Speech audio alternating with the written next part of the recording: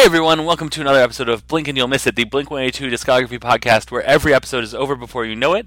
I am James, your host, and this is episode number 47 for the song Enthused, which is track 7 on Dude Ranch. And I am joined once again by my friend Mike. Mike, hi, welcome back. Hello, it's great to be back.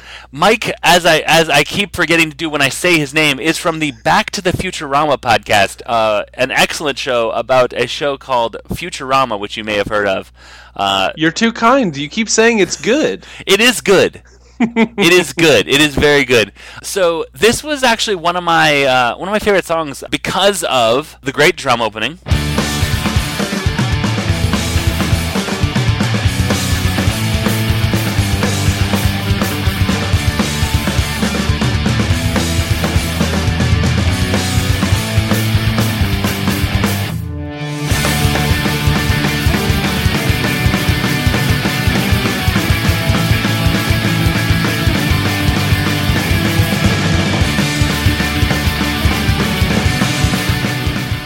Leading into the idea of being stupid over someone always really made me, I was like, yeah, I get that. I like the way this song starts. It's a lot shorter than I realized.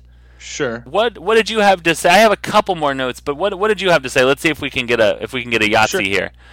Okay. Well, I mean, this one feels very punk compared to some of the poppier kind of Blink frankly I am more used to on the radio. Sure. The all small things like that. Yeah. It feels even a little unpolished, maybe. Mm-hmm. Which I thought was really more raw, kind of that real punk, not quite pop thing. Yeah. It was really enjoyable to listen to. I have the use of the word on crack is a very out of time sort of it feels very mid to late 90s. Yeah, it feels, at least listening to it in the 2018, feels anachronistic. Yeah, this is nothing that we say anymore, anywhere close. My question for you. Okay. What is this song about?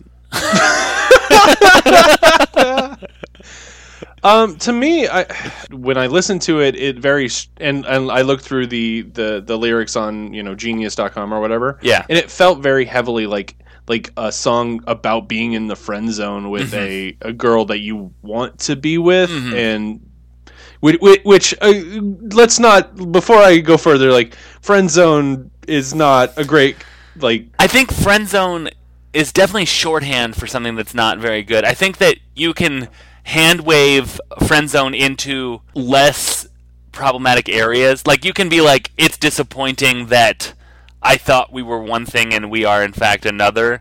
Sure. Yeah, that's what just hit me over the head with it, because that's what it felt like, and when I read through the lyrics, that's what it felt like to me.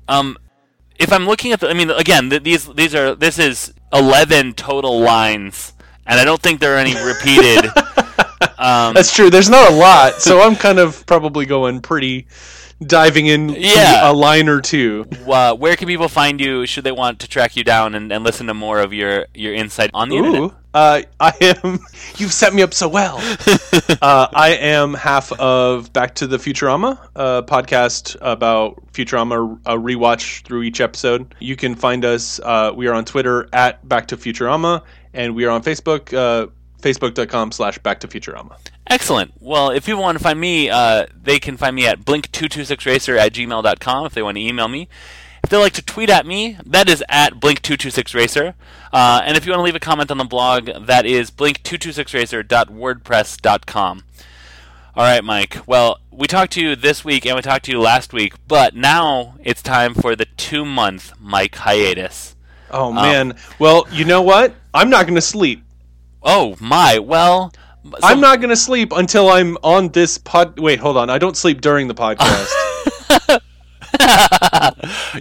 A compromise. I won't shower until the next episode. I am so glad you're on the other side of the country.